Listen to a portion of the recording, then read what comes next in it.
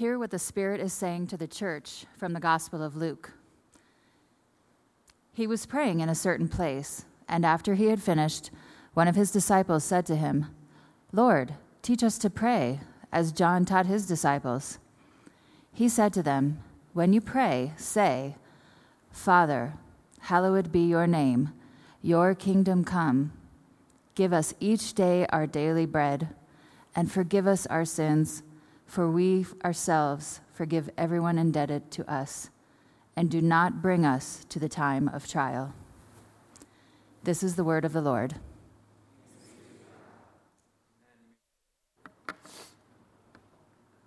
Let's pray together. God, as we come to you and to your word this morning, we hold so many images of what we want you to be, of what we've been taught that you are, and some of those bring life, and some of those have been a burden. And so, God, I pray that you would show who you are, that you would be present to our present life here and now. You are God, our Father, our Mother, our giver of life, our sustainer, our Savior, our Creator, the one who is ever present, moving in and around and through. God, you are here. You are in constant conversation with our soul and with our life, and I pray that we would wake up to ourselves and to you. And so teach us to pray, Lord. Teach us to know you and to be known by you. It's in your name we pray. Amen. Jesus' disciples have been traveling with him for a while, and they're watching him as he kind of gets up in the morning or late at night and heals people and does food. And the job of a disciple is just to kind of follow and do whatever the rabbi is doing. So if a rabbi eats with the right hand, you eat with the right hand. If a rabbi picks this thing, you pick it as well. And you just are trying to mimic and do what this rabbi is doing. And so Jesus goes off often. They often lose him. We don't know when, what time of day always, but it seems like it's often early in the morning. And Jesus is praying. Sometimes we don't know exactly what those prayers are. Sometimes we're led into them. And so the disciples see this and they watch this, and he comes out of prayer and they grab him and they say, hey, Jesus, teach us how to pray. I love that line. Teach us how to pray. It feels like that moment when you're taking on a house project or something that you have no clue how to do, and you just go I bet there's a YouTube video for this. And you find out that there's 4,000 of them. And you're like, what do these people do with their lives? Except for make YouTube videos about how to hang a light. So teach us to pray. And so Jesus looks at them, I imagine, with a tenderness, with a compassion, kind of wondering, what story should I tell? What words should I use? And then he begins to pray. The whole idea for the next little bit of our church life is, what does it look like for us to ask that question? No matter where you are in your faith journey, whether it's beginning or you've been doing this for a long time, whether you're thinking of just man, I just heard 100 things I'm supposed to be doing for church and I am overwhelmed.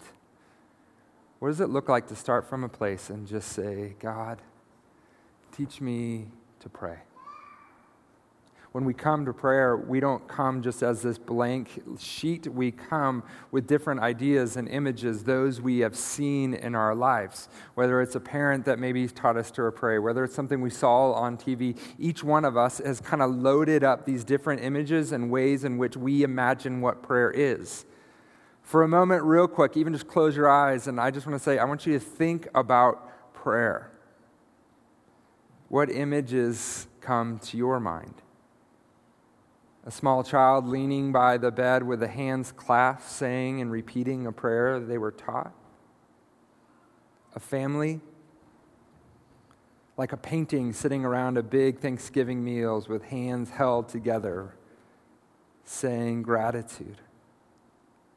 Is it a guru sitting on a rock meditating and saying, or some kind of repetitive word as the waterfall glistens in the background and the long hair begins to flow? Is the image of that waking up at 2 a.m. and saying, Lord, my life is a mess and I need you to get me out of this situation? What image, my friends, do you have about prayer? A walk through the woods, a moment of silence.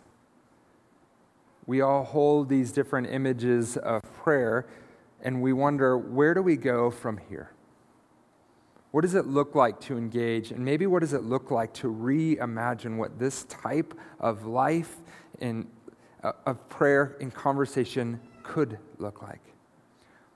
How often of these images that maybe you have about prayer, whether it's walking through the woods or sitting by a waterfall or crying out to God or sitting, I don't know what image. I'm guessing some of yours are pretty weird, knowing a lot of you. But what, of the images that you have about prayer, how often are you accomplishing those in your own life? Our friend Scott Erickson that was here last week drew this image, and he says this about prayer. Talking about our prayer life is like talking about our ab routine. Nobody feels like they're killing it.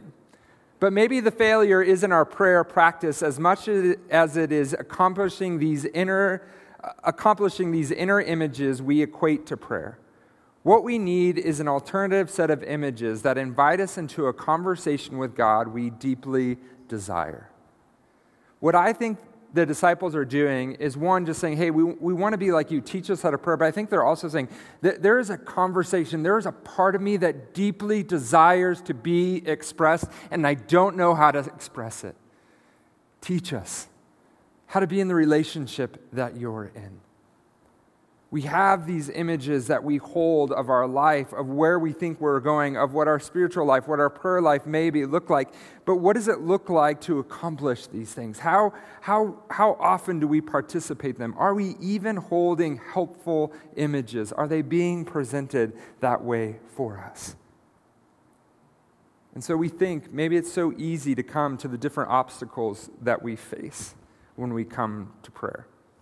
And not just the obstacles that come to prayer. I would even begin in this place. What are the obstacles that get you from living a life in which you actually reflect a little bit? You don't just kind of go through the day and then fall asleep and then go, let's go through it again. That's how life often feels like for me. We just talked about exploring the immense palace of our souls. How often does that happen? In our days, in our weeks, in our months? Can we go by a whole year with even knocking on the door to our soul and saying, what desire, what things are happening within me? Friends, I get it. Life is busy. We're tired. Or maybe we don't have the faith that we thought we were supposed to have, and so we just go in going, I don't know what I believe or how I believe, and so I don't know what to do in this moment. And so we find ways in which we just kind of fade out from this prayerful conversation, from this reflective life, from this life that is more than just kind of what is coming out at us. What does it look like to get beyond the life that's just kind of scrolling through our Instagram, just doing this? I don't know if you've ever gotten to this point, but I've noticed it in myself as I'm scrolling my Instagram, which, did you know it's a lot like Vegas if you're in a poll and try to get 3 cherries. It's just a scrolling and then a ding, ding, ding. You get heart and you're dopamine. Yes. I've noticed in my own life, I get to the place in my Instagram where it says, you're all caught up. And I know I'm in a bad place where I just keep going and I look at more images I've already seen. For me, that's a sign of I'm just not in a place to be reflective, to engage the deep conversation, the stream that is happening within my own soul. So I'll just keep scrolling and scrolling and scrolling. Or that moment where we're on Netflix and the next show just happens to come on right after. It's like a miracle. It's it finishes 3, 2, 1, and it starts the next one. This is how our life in our society, it just says, hey, keep keep kind of numbing, keep kind of breaking, you're exhausted, we get it. And I don't say these things, we know, we already feel bad about these things. We don't need more of that on a Sunday morning. But I think we need to understand that what does it look like to just take a pause as a community and say, you know what, teach me to pray. Teach me to show up to my life. There's thousands of reasons we don't. There's thousands of images we hold that become obstacles for us. There's so many questions that we are going to look at in the next 8 weeks, and I just want to go through some of these reasons we don't pray. One is, I don't know how to pray. Maybe you're just like, I don't know what we do. What words do you say? What do we do? Where do I sit? How do I sit? Do I have to sit? So we have all these questions of maybe, I just don't know how to do it. Teach me to pray. I don't know what to say. I want it to be authentic, but does God need certain words or certain beginnings? Which name do I use for God? What do I say? For some of us, we're sitting there and just saying, you know what? I am not spiritual enough. I'm just not in that space. I'm not spiritual enough to be able to even go to prayer. That's just kind of not who I am. The list goes on and on. As the silence is uncomfortable for me to pray and just sit there in the silence. Or the next one. Some days I don't believe any of this. There's nothing like showing up to a conversation with God and being like, I don't even know if I believe any of this. The good news is that's a prayer. I don't know, Will, you don't know what I've done. We carry our own stories and our images of who we are, and as we show up to these conversations, like, who would want to listen to this story and listen to me? The list goes on and on. And so before we add more shame to ourselves, which is often the greatest obstacle to intimacy, because that's what this prayer is. It's an invitation into an intimacy with the divine and with our own life. And one of the greatest obstacles to intimacy is guilt and is shame of just worrying, I'm not going to show up to that place because when I show up to that place, I just feel like I'm not enough. I love this image of maybe what prayer could be. It writes under it, prayer is an ever-present, ongoing, internal conversation you are having with God about the life you find yourself in. That prayer is an ongoing internal conversation that is already happening. And sometimes what sitting or what words or what scripture or posturing ourselves does is it allows us to notice this ongoing conversation about our regular life that's already happening and realizing God's presence in the midst of it. When the disciples asked Jesus the question, we all long to ask, teach us to pray. Jesus does not give them magic words in which it says, do this, and you'll see all this thing happens. He doesn't give an in-depth Bible study. I'm saying, well, the Greek word for the prayer of this, that's not what Jesus does. Look at this prayer that Jesus gives. What he does is he simply acknowledges the conversation that you belong to a life in God. That you are in this life with God, but you're not in it alone. This idea of our, the very first word, it's not my God. It's not my personal God, this thing I control. And our means like, this is a conversation that the divine is happening with people and humanity since the beginning of time. And we get to step into this reality. And this conversation is not about going away or outside of our life, but it's about the daily things of our lives. The bread, the forgiveness, the trials, the suffering, the hopes of a kingdom that would be different than the one that we see. It is about the normal things in our lives. And it's about having this conversation, connecting to this ongoing internal conversation we are having with God about our life. Our life. Here and now. Well, when it switched not too long ago, I don't know when it is. I can't keep up that much. I don't know when it changed to like when people said I pray or now I meditate. I don't know when it switched to like what words you put with it and like. But I remember like, okay, that's what I'll do now. It's like prayer kind of had its obstacles. I'll do this like meditative thing where I'll like just sit in a chair and listen to music and just be silent and kind of see what happens with all of that. And so I would get up early in the morning and I would go to my daughter's room when she wasn't in there, and I would sit in this chair and I would just try to be silent and do this other type of prayer. And it didn't work. For so many, I loved it. It was meaningful, but it didn't work in the way that I thought it was supposed to work, in the guru kind of way. I sat in this chair one morning, silent, trying to get in this position, and then the door swings wide open. And I know that it's my youngest sneaking into the room. And I think, maybe if I just close my eyes and look spiritual enough, she'll go away.